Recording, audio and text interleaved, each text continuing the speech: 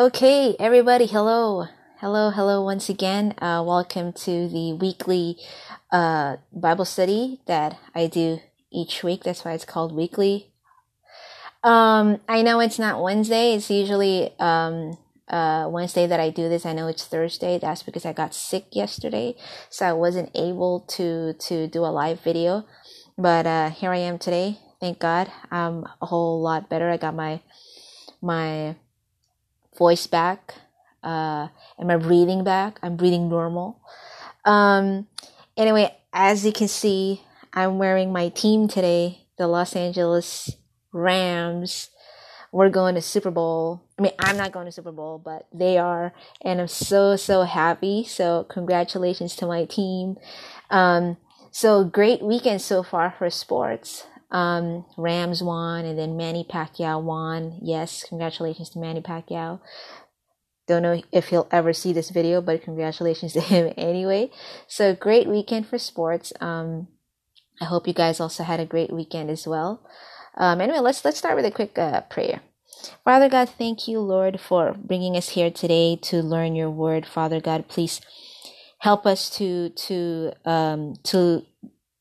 better understand what you are saying to us in your word. Holy Spirit, please be our guide. Teach us, Holy Spirit. Holy Spirit, I ask that you guide me as I teach the word. Please do not let my words just be my words. Please let them be your words. In Jesus' name I pray. Amen. Amen. All right. So today we are doing Matthew 26 verses 1 to, where am I? 1 to 16. Okay. And if you need your notes, it is below this video. It's at the description section of the video, which is right below the video. Click that and you'll see the notes. It is actually this one right here. Okay. So like I said, it's not my usual Wednesday time slot. So you may hear a little background noise here and there, so don't be surprised. And I apologize in advance, but I'm sorry, not sorry, to be honest. Cause, that would be my family in the background. So if you ever hear like here and there a little background noise, that's them. Okay. So Matthew 26, I'll start with verse 1. I'm reading from the NIV version. So the plot against Jesus. When Jesus had finished saying all these things, he said to his disciples, "As you know, the Passover is 2 days away, and the Son of Man will be handed over to be crucified."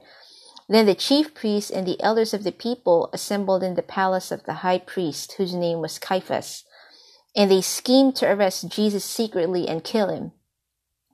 But not during the festival, they said, or there may be a riot among the people. Next passage, Jesus anointed at Bethany.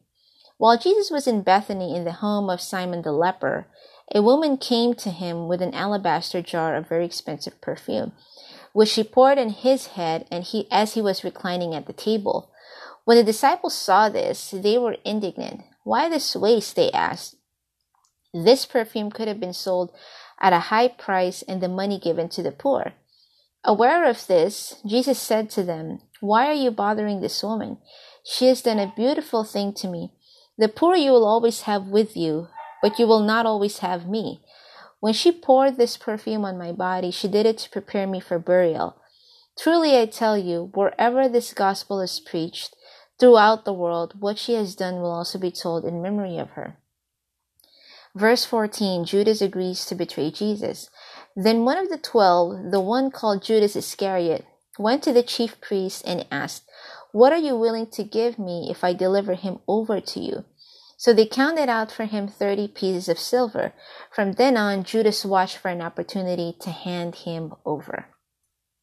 Okay, so let's try to go verse by verse on this. So Matthew 26 here. So you see now Matthew shifts from his narrative of Jesus' ministry and teaching to events leading to his death. So the chapters before this, 1 to 25, talks about Jesus and I just said it, teachings and the miracles that he did and so on. So now Matthew kind of switches gears and tell us all about the events that lead to Jesus' death. And so verse 1, when Jesus had finished saying all these things, now all these things meaning either the one he just said in the previous chapters or everything that he has said in all of the chapters before Matthew chapter 26.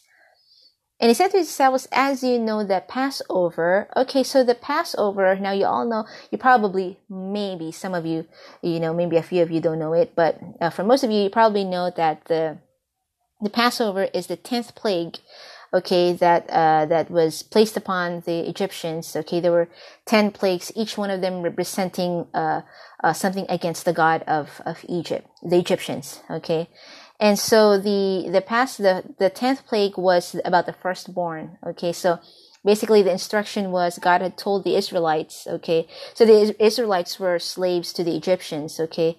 And they were badly treated. They were building, many, many things for them, like huge pyramids and statues and so on. And so the Passover, so the promise was that God was going to deliver them. Okay. And so God's instruction was, okay, you have to kill a lamb and take its blood and then brush it on the sides and the top of the door. And then so when I see the blood, I will pass over you. And there will no be death of firstborn in your family. So that's where they got the name Passover, because he was going to pass over if he sees the blood. And so that was actually a foreshadowing of what Jesus has done to us. Okay, and so the symbolism there is basically the killing of the lamb. You're shedding its innocent blood. And then so now that blood takes the place of the person who was supposed to die from the plague, the 10th plague. And so that was the first time that the Israelites, or the Hebrew people, now know that, okay, for me to escape death, I need to take an innocent blood, shed innocent blood, and sacrifice that in order for it to take my place. Okay, so that was the first time that they've learned of that idea, okay, of that lesson, okay. And so, everything in the Bible, the whole Bible points to Jesus. So again, this Passover that happened to them also points to Jesus, a foreshadowing of what Jesus had done for us, dying on the cross. Jesus is our final Passover lamb. Okay, and we see that on your note number. Let me get my notes here. So that is on note number 1. Okay, so let's go over that real quick. So here is your handy dandy notes. So number 1, Jesus the final Passover lamb. 1 Corinthians 5:7. Let's go there. 1 Corinthians 5:7. Okay, so I'm reading from the NIV version. 1 Corinthians 5:7 says, "Get rid of the old yeast so that you may be a new unleavened batch, as you really are. For Christ, our Passover lamb, has been sacrificed." So now we know that Jesus is our Passover lamb, as it says in this verse. Now, next verse is John 1:29. Let's go there. John 1:29. So John 1:29, the next day, John saw Jesus coming down toward him and said, "Look, the Lamb of God who takes away the sin of the world." So remember what had happened in the Passover was God saving the Israelites from death, from the plague. So he saved them from death from the plague, and he also delivered them from slavery from Egypt. So that is parallel to us, where Jesus basically took us out of slavery of sin and also spiritual death, where we are completely separated from God. No, because of Jesus, that doesn't happen. Okay, so you see the parallelism there. And so next verse is John 19:36. 19:36. So John 19:36, these things happened so that scripture would be fulfilled. Not one of his bones will be broken. Now, one of God's instructions was that do not break any of the bones of the lamb. No. One of his instructions also was that when you pick a lamb, the lamb has to be perfect. Okay, just as Jesus is perfect. And then no bone should be broken in the lamb. Because, okay, so just a little something about crucifixion. Okay, when they crucified people before, they'd be hanging on the cross like this, right? And so because of gravity, they're kind of pushed down like this. So their body's sinking, so they can't breathe. So in order for them to breathe, they would use their legs, okay, their feet and therefore their legs. They would push against the cross and kind of lift themselves up a little bit like this to get some air. And then once they've had enough air, they'll relax again. Then when they need air again, they'll push and get some air. So what they did before, so that people wouldn't do that, because they survive longer on the cross, for them to die faster, basically, is that they break the legs. Okay, I know, gross, right? So they break the legs so that there's no way for them to come up and breathe for some air, and then they will die faster. Now, Jesus, however, they weren't able to do that because he died before they can even break his bones. So not one of his bones was broken. And so take a look at this. Let's see that instruction from God in Exodus 12:46. Let's go there. Exodus 12:46. Boom. Okay, Exodus 12:46. It must be eaten. Here's God instructing them. It must be eaten inside the house. Take none of the meat outside the house. Do not break any of the bones. Okay, do not break any of the bones. You know, another thing also for another interesting thing also for the Passover that God instructed them was when they're eating the Passover meal. So they're supposed to have their staff, holding their staff, and with sandals on already, and with their clothes tucked in. So before, men would wear long, clothing, long robes and up to their ankles. So when they're walking, it's kind of limited. The motion's limited. So if you're going to travel and have a long walk, usually what they do is they lift it up a little so they have more moving for their legs, and they move it up and tuck it in their clothing like this. That means they're ready for traveling, and they wear sandals for traveling. Okay. So by God saying, and also they use a staff while they're walking. So that means God is telling them, get ready. Okay. Dress up like you're already going to travel, even though I haven't brought you up out of Egypt, but God promised them that he would take them out of Egypt. So to them, he's telling them, okay, have faith. And show me that you have faith by, dressing up for traveling and just getting ready. Prepare yourselves for the promise, because it's going to happen. So I think that's something that we can apply in our lives, where, God, has a promise for each one of us. And, it goes different from person to person, depending on what God has laid in your heart. It's something. It's got to be some of them. Sometimes it's something like, wow, it's almost like impossible. I mean, if you think about it, some of the things that God promised, it's like, wow, I don't know if that's going to happen. Well, of course you shouldn't doubt, right? But God tells you prepare for it. There's something, like for me, there's something I'm believing for, that God promised to me, and I'm preparing for it now. I'm preparing for it, even though right now, if I look at it, it's kind of impossible. It's like, no, but God gave me that promise, and you know what? I'm going to hang on to it, and I'm doing the preparations now. It's actually going to happen, because it is going to happen. Because if God won't promise something that he won't come through. If he gives you a promise, he'll always come through. And we see that here with the Israelites. So he tells them, when you're eating the Passover meal, and mind you, the Passover hasn't happened yet when he was instructing them this. So they're probably like, okay, dress up for traveling, put on my sandals, but we're still in the house, and the Egyptians are still out there, but God tells them, no, tuck that shirt in, get your staff, put your sandals on. You're going to be traveling soon. And he even said, eat it in haste. Because pretty soon you're going to get out of there. Pretty soon you're going to see my promise come to pass. And that's also one reason why he told them to break the Passover now. Okay, the Passover celebration after that, not now, because Jesus is the Passover lamb, but after that Passover happened, the celebrations after that, up to the point of Jesus' death, was how they celebrated it was they would eat this thing called unleavened bread. It's because the Israelites, when after the firstborn of Egyptians died, the Pharaoh just told them, leave, get out of here, all of you get out of here. So they left in haste. They left quickly, that they didn't have time to let the bread rise. So they just took whatever dough they had, whatever mix they have.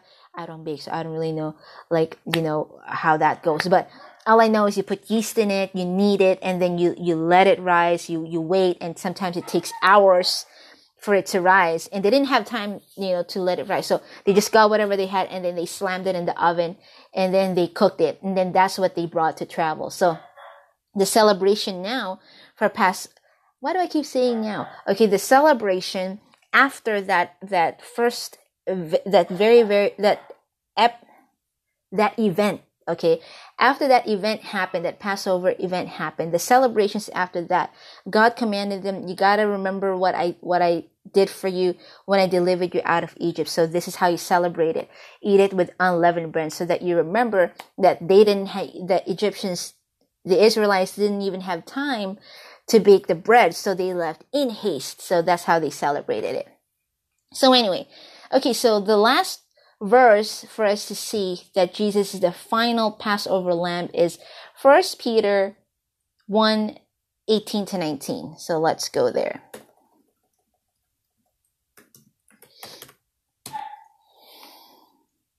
First Peter 1:18-19. I'm sorry, I'm like catching my breath because I still have a cold.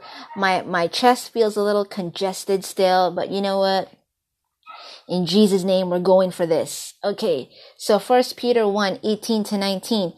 For you know that it was not with perishable things such as silver or gold that you were redeemed from the empty way of life handed down to you from your ancestors, but with the precious blood of Christ, a lamb without blemish or defect. Amen. Amen. So that shows us that Jesus is the final Passover lamb. Okay, so next part 2 of the verse 2. So Jesus says, as you know, the Passover is 2 days away, and the Son of Man will be handed over to be crucified. So the term Son of Man, you can first see that in Daniel 7:13. So let's go there. Daniel 7:13.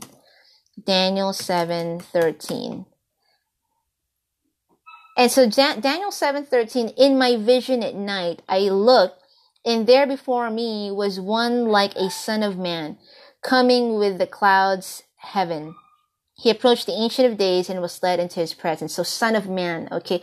Now, why Son of Man? See, Jesus is the Son of God, right? The Trinity, God the Father, God the Son, God the Holy Spirit. So, but time and time again, Jesus always refers to himself as the Son of Man. So this is for him to also show his deity, okay, as fully God and fully man, okay. And we all know that Jesus is fully God, fully man, okay. It's hard to explain it, okay. Our little human brain isn't enough, to explain that whole thing, okay. So if there's something in the Bible that I feel like I can't explain, it's not God's fault, obviously, right? It's my fault for not having knowledge. I can never, as a human being, understand the mind of God, okay? God has an infinite mind, and mine is limited, okay? God's mind is unlimited, mine is limited, okay? So there's no way I can understand a mind like his, okay? So Jesus is fully God, fully man, okay? And so the term Son of Man, he always would use it also because people could relate easily to him when he says Son of Man, okay? And, okay, verse 3. So then the chief priests and the elders of the people assembled in the palace of the high priest. So chief priests here and elders of the people, okay, the chief priests here are the members of the Sanhedrin. Now, if you remember, I mentioned before, the Sanhedrin is a Jewish high council, okay? It's like their religious court or something, okay? So it consists of Sadducees and Pharisees, and remember the difference between the Pharisees and the Sadducees. If you go back to to past Bible studies, I believe I have in one of those PDF, I put them in separate columns, the differences between the Pharisees and Sadducees. Just go back to that and take a look at it. But one of the main ones is that the Pharisees believed in the afterlife and the Sadducees did not. Basically, for the Sadducees, if you die, you just cease to exist. If you're dead, you're dead. And that's why they're sad, you see. Okay, so that's a good way to remember it. So Sadducees don't believe in eternal life versus Pharisees believed in eternal life. Okay? And so the members of the Sanhedrin were the Pharisees and the Sadducees. Okay, the chief priests were basically the ones in charge of worship at the temple in Jerusalem, and the teachers of the law were the Jewish scholars of the day. And so they assembled in the palace of the high priest, whose name was Caiaphas. Okay, so Caiaphas actually lived in the upper city.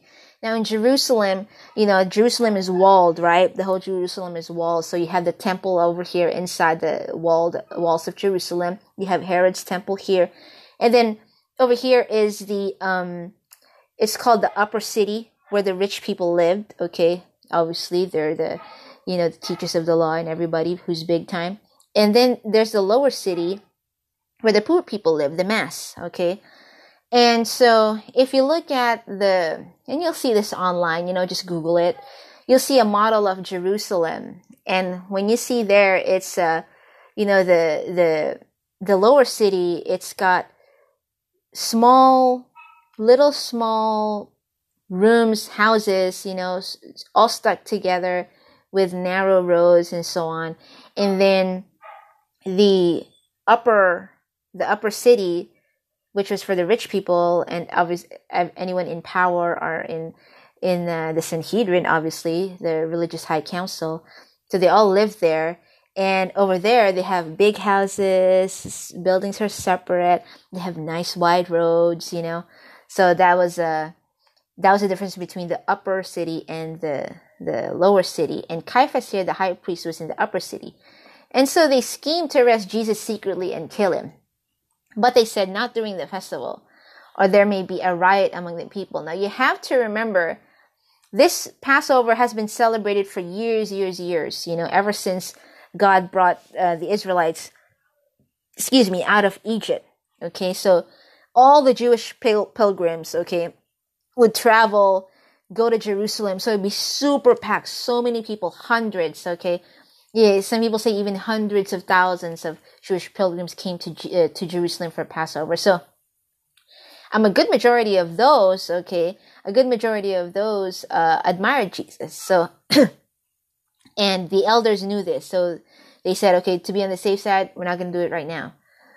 Okay, so now, next passage, Jesus anointed at Bethany. Now, while Jesus was in Bethany, so Bethany in this day is in El Azariah, not sure if I pronounced that right, but El Azariah, and the note 2, on your note 2 there, whoops, I keep clicking the wrong, on your note 2 of the notes, so scholars say that the correct chronology, according to John, is Jesus went from Jericho to Bethany, where he gets, the perfume, anointed. So from Jericho to Bethany to Bethpage, where we told the disciples to get the donkey and the colt, and then he entered Jerusalem, which was Palm Sunday. Remember that Bible study we did on Palm Sunday? So he enters Jerusalem on Palm Sunday. The Palm Sunday is the Sunday before Resurrection Sunday. So they say that is the correct chronology. So Matthew 20:29, you can go there on your own because I'm running out of time again. So Matthew 20:29, Jesus leaves Jericho. Matthew 26:6-13, Jesus arrives at Bethany. Matthew 21:1-46, which is what we read. Jesus went toward Bethpage, where two of his disciples that's not the one we read. That's the previous Bible study that we did, where two of his disciples got the donkey and colt that he would ride into Jerusalem. So that, according to some Bible scholars, is the correct chronology. Now, some people, argue that, so on, okay, whatever.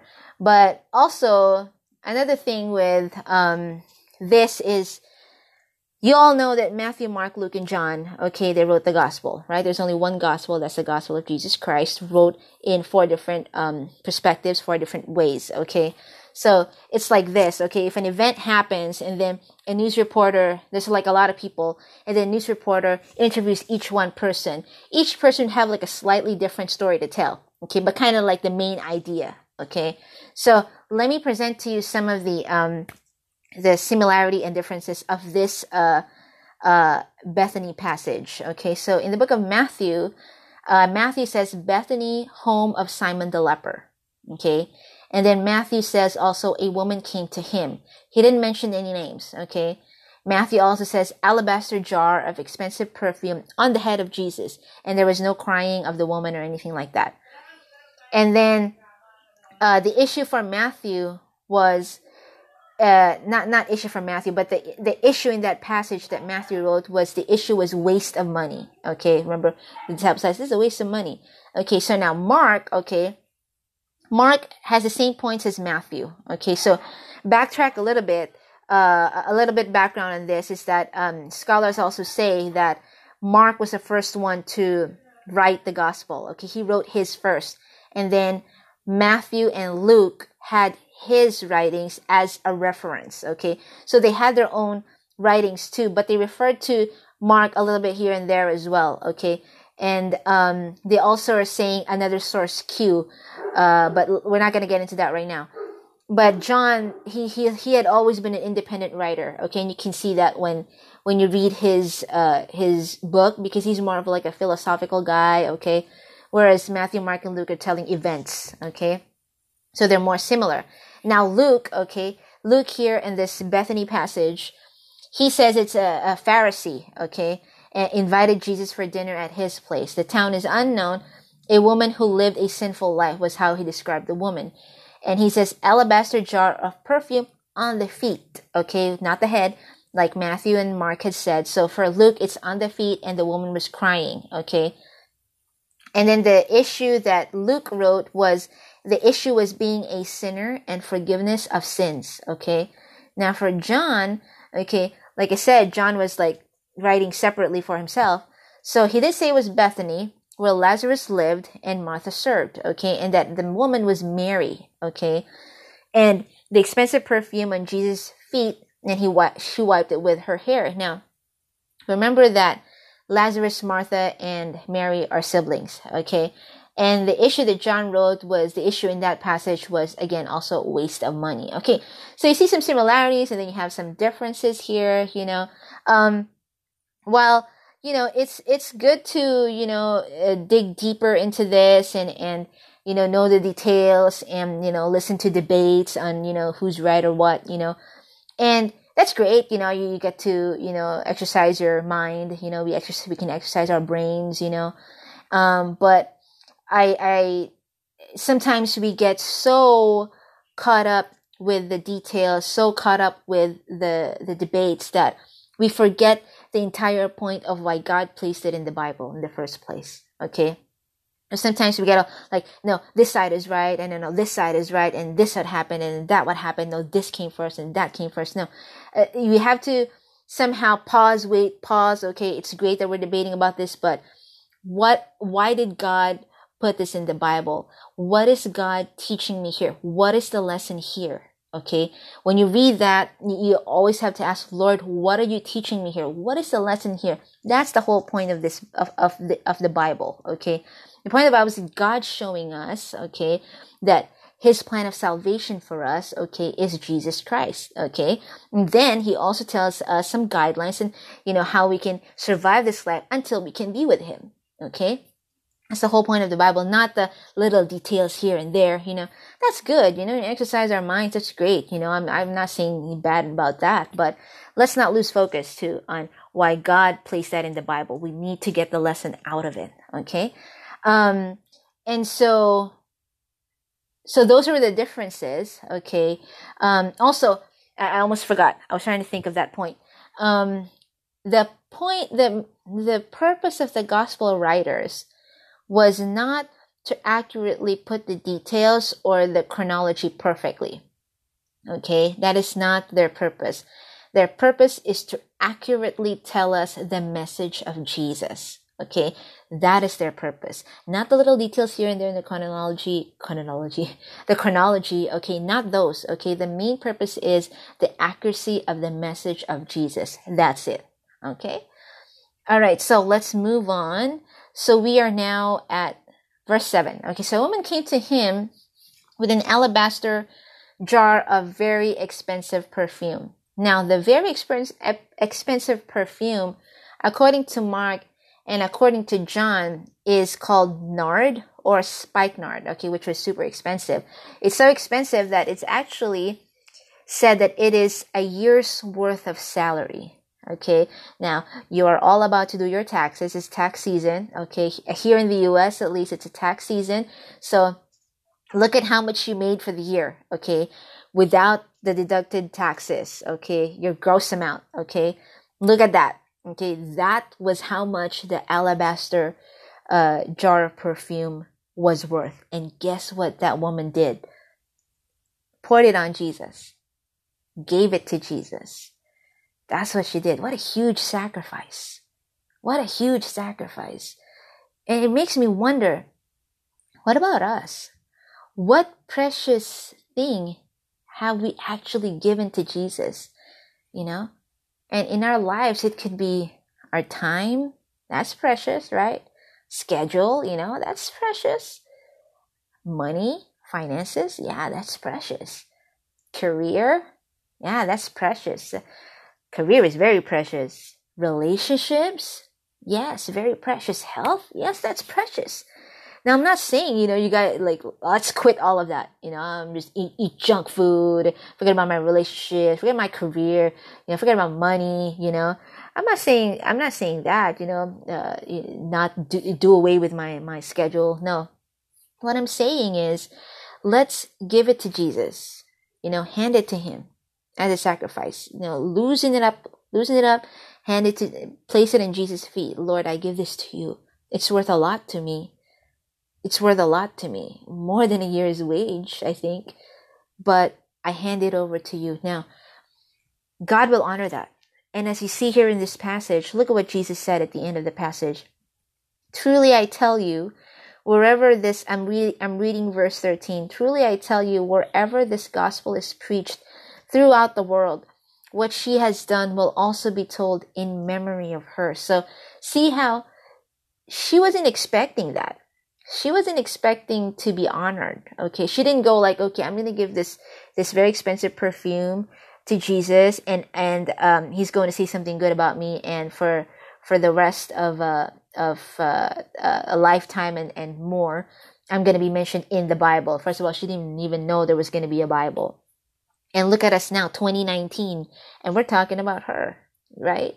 So you see how, you know, in her mind, she just wanted to give it to Jesus. You know, she just wanted to sacrifice, give it to Jesus, you know, it was out of gratitude, you know, in Luke and Mark and John. I mean, you know, she was crying and so on. So I think it was more out of, you know, thankful and grateful and forgiveness, you know. So she was thankful for all of that. You know, that's how much she loved Jesus, you know. And so without thinking of getting anything back. And I think that's important for us too. We shouldn't, okay, let's say, okay, I'm going to sacrifice my time. I'm going to give my time to Jesus. And because I know I'm going to get something back. Now, yes, he will honor you. Yes, he will bless you. You know, I mean, it says in the Bible, you know, God said, if you guys, yes, God wants to bless us. Okay. I'm not saying, you know, anything opposite that, but you know, God said yes, you know, like you guys, human as you are, I'm just paraphrasing, human as you are, you know, being human beings, you know how to give gifts to your children. What more, you know, God who is all perfect, all loving, what more? He wants to bless you too, you know. So yes, God wants to bless you, but we shouldn't have this attitude where like, I'm going to do this, sacrifice this and that for God because I'm going to get something back. Nah, it's not like that. Okay. Give it out of your love for him. Don't expect anything back. You know, he will bless you. He will honor you, you know, but just on our part, just, give it to him. Lord, you know what? I give you my time. Lord, I dedicate to you my career. Lord, I hand to you my relationships, everything. Okay, we should have that attitude. And so continuing on, which she poured on his head. He was reclining at the table. So she poured on his head again. So Matthew and Mark says head, Luke and John says feet, but whatever point is, she gave it to Jesus. Okay. So when the disciples saw this, they were indignant. Now here, disciples here now, in John 12:46 reveals who exactly is that disciple. Okay, John 12:4, okay, until 6. Okay, so, but one of his disciples, Judas Iscariot, who was later to betray him, objected. Why wasn't this perfume sold and the money given to the poor? It was worth a year's wages. He did not say this because he cared about the poor, but because he was a thief. As keeper of the money bag, he used to help himself to what was put in it. So Judas Iscariot was the treasurer of the group, okay? And when he said that, oh, what a waste, that could have been sold to the poor, and the money, okay, that could have been sold and the money given to the poor. Actually, he just wanted his cut. Okay, he wanted to get a piece of it. That's what he wanted. It was Judas Iscariot. He was a treasurer and he's been stealing. And for this one, he wanted his cut from it. And so they asked, why this waste? Okay, why this waste? Now think about it.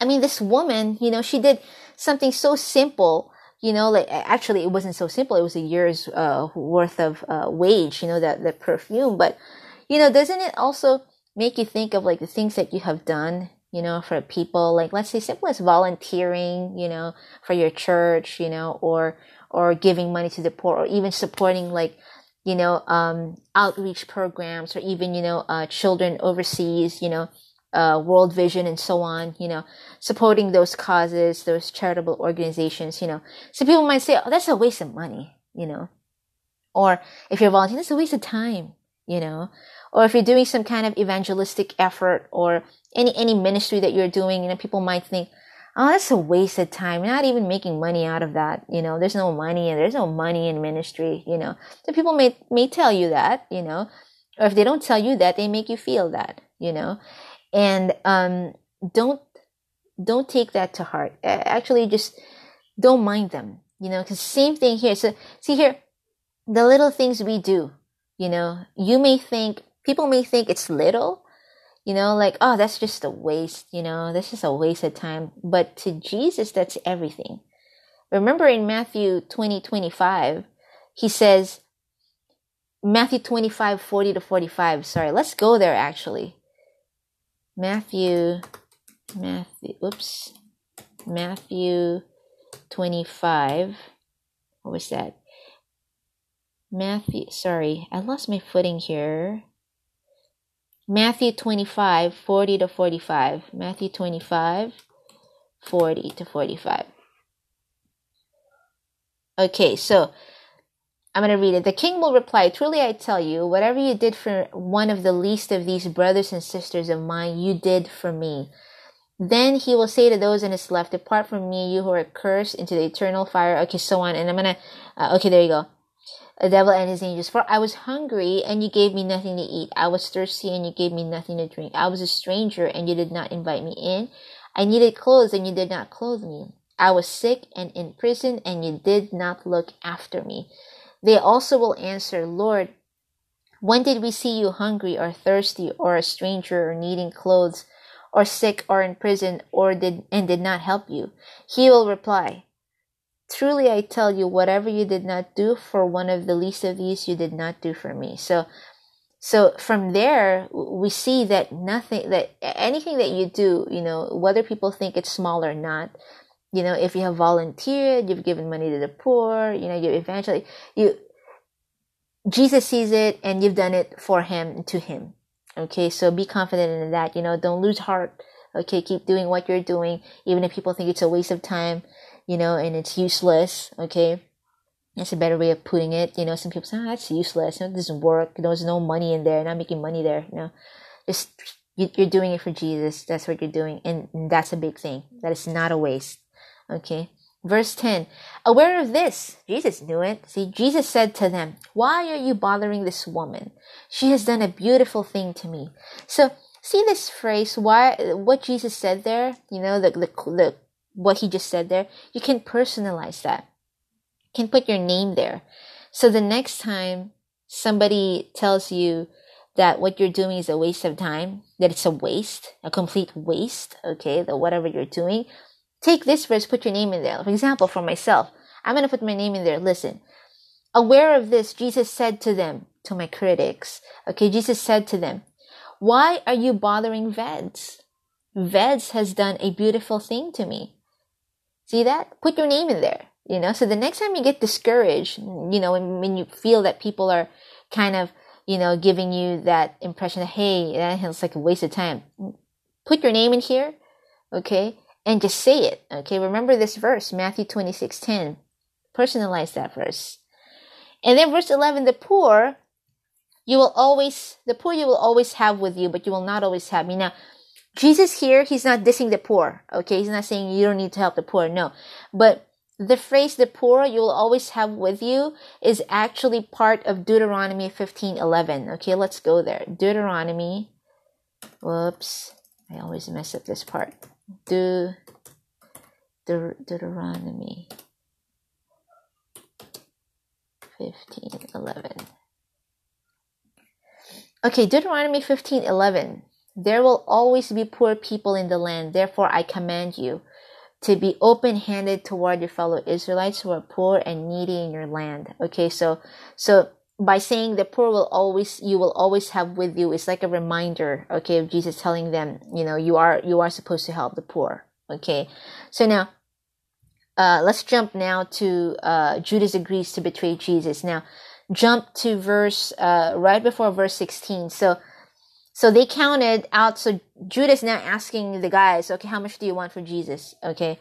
So they said, okay, 30 pieces of silver. Now, 30 pieces of silver, Exodus 21:32, that was the price of a slave. Okay. And you can see that in Exodus 21:32. Or back then, if you're working for someone, your master, you're bound to him for life. Okay. If you have kids, they're bound to him too, to work for him. Okay. And the only way to get out of that is, of course, if you die, right? And the second way to get out of it is if somebody pays 30 pieces of silver for you, or if you are substituted by someone better. Okay, so you see, that is also like in parallel, also shows like what Jesus did for us. He took our place to get us out of slavery. He was the better one. He let himself be the substitute. Okay. And so 16, from then on, Judas watched for an opportunity to hand him over. Now, people always say, oh, why did Judas all of a sudden do this to Jesus? Now, okay, so Judas, okay, and many others, okay, thought that like many people back then, okay, in Jesus' time, even before that, when they prophesied about the Messiah, they thought, see, the Israelites were always under somebody after King Solomon. Okay, so you had King Saul, then you had King David, then you had King Solomon, right? And then after that, the kingdom was divided into Israel and Judah or Judea, okay?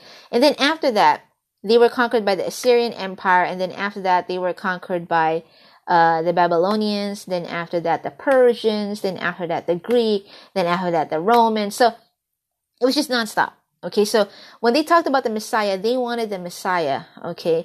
It's not even as they thought the Messiah was going to be, it's they wanted him to be. They wanted him to be the one to overthrow the government, okay? They wanted a physical reign and they wanted a political reign, okay? That's what they had in their minds, okay? Because they've always been under a rule, okay? What they didn't know, the overthrowing that was mentioned is overthrowing of sins of the heart. And Jesus reigning in our hearts. Now we know that God reigns in all our lives, okay, and then Jesus is coming back to reign forever, okay. We know that, but at this time they were just thinking of a physical political reign, okay.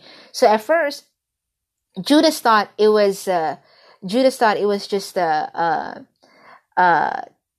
political reign, right? a political and basically a physical reign. Okay, so that was what Judas thought. So what he said, what he did was, okay, you know what? I'm going to make sure that I have a position in this reign. I want to make sure that when Jesus finally overthrows the Roman Empire, I'm going to have a good seat with him. So he's always trying to find opportunities. And you can see Mark 10:35 to 37. He wasn't the only one who kind of thought that way. Let's look at that. Mark 10:35 to 37. Mark 10:35 to 37. Mark 10. So let's go there. So Mark 10:35 to 37. Okay, then James and John, the sons of Zebedee, came to him. Teacher, they said, we want you to do for us whatever we ask. What do you want me to do for you? He asked. They replied, let one of us sit at your right and the other at your left in your glory. So, see, that's one way of us seeing that, hey, these guys actually want some kind of position, right? But look at that, though. Sidetrack a little bit. You see, James and John, they told Jesus, Teacher, we want you to do for us whatever we ask. Really? You're talking to Jesus, that way, But look at Jesus' heart. He's so kind. He didn't tell them, what? Because if that was me, somebody tells me that, Vez, we want you to do for us whatever we ask. I'd be like, are you crazy? No. But Jesus is not like that. Thank God. And so he even asked them, what do you want me to do for you? Jesus' heart is so kind. And then they replied, let one of us sit at your right hand and the other at your left in glory. So that kind of shows that, they kind of want some kind of position with him.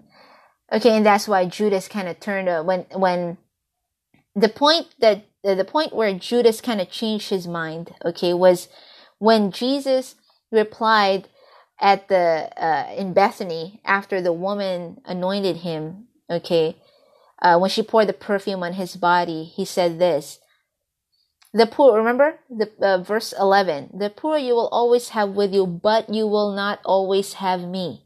You will not always have me. So Judas probably thinking, not always have me? And then verse 13, truly I tell you, jump verse 12. When she poured this perfume on my body, she did it to prepare me for burial. Judas probably like, burial? Wait a minute. This is not a physical, political reign. This is a spiritual reign. I'm not interested in the spiritual reign. Forget this. I'm going to sell this guy. Forget that. So that was when, Judas changed his mind. And so anyway, so we end there, verse 16. I hope to get to verse 17 next week. We'll see, Usually what I do is I just read on and see where, the Lord wants me to expand. I know I went super overtime today, okay, but I hope you guys got something out of that. I know I'm kind of catching my breath while I'm talking today. That's because, again, I'm still feeling a little congested, so I apologize if you can hear me breathing, especially on my podcast, I bet you guys can hear me breathing in and out. So I apologize for that. But hopefully you guys got something out today. So two things on your takeaways, on your notes is, number one, people may think that some things we do for Christ are a waste, but Jesus thinks otherwise. Number two, whatever we give up for Jesus matters to him. All right. So I hope you guys got that. And, let's say a prayer. Father God, thank you, Lord, for gracing us today with your presence, Lord God, for helping us to learn your word. Thank you, Lord God, for always humbling us with every lesson that you give us, Lord God. Thank you, Lord God, that you also teach me as well. I'm learning so much from you, Lord God. Holy Spirit, please continue to work in our lives, Lord. I pray for each and every person who is watching this video today. I pray that you teach them, Lord God, your word, Lord God. Reveal to them your love for them, your plan and your promise for them. Holy Spirit, please continue to work in the lives of these people, Lord God. Let them be your messengers, Lord God. Let them be your ambassadors of hope, Lord God. The real hope, the real love, the real peace, the real happiness that can only found in Jesus. I pray all of this in the mighty name of Jesus. Amen. Amen. All right, so I'll see you guys next week. I'll be wearing another Rams hat and maybe another Rams shirt, until we get to the Super Bowl and until we win the Super Bowl. All right, I'll see you guys then. God bless, take care, and remember, there is true happiness in Jesus. Bye, guys.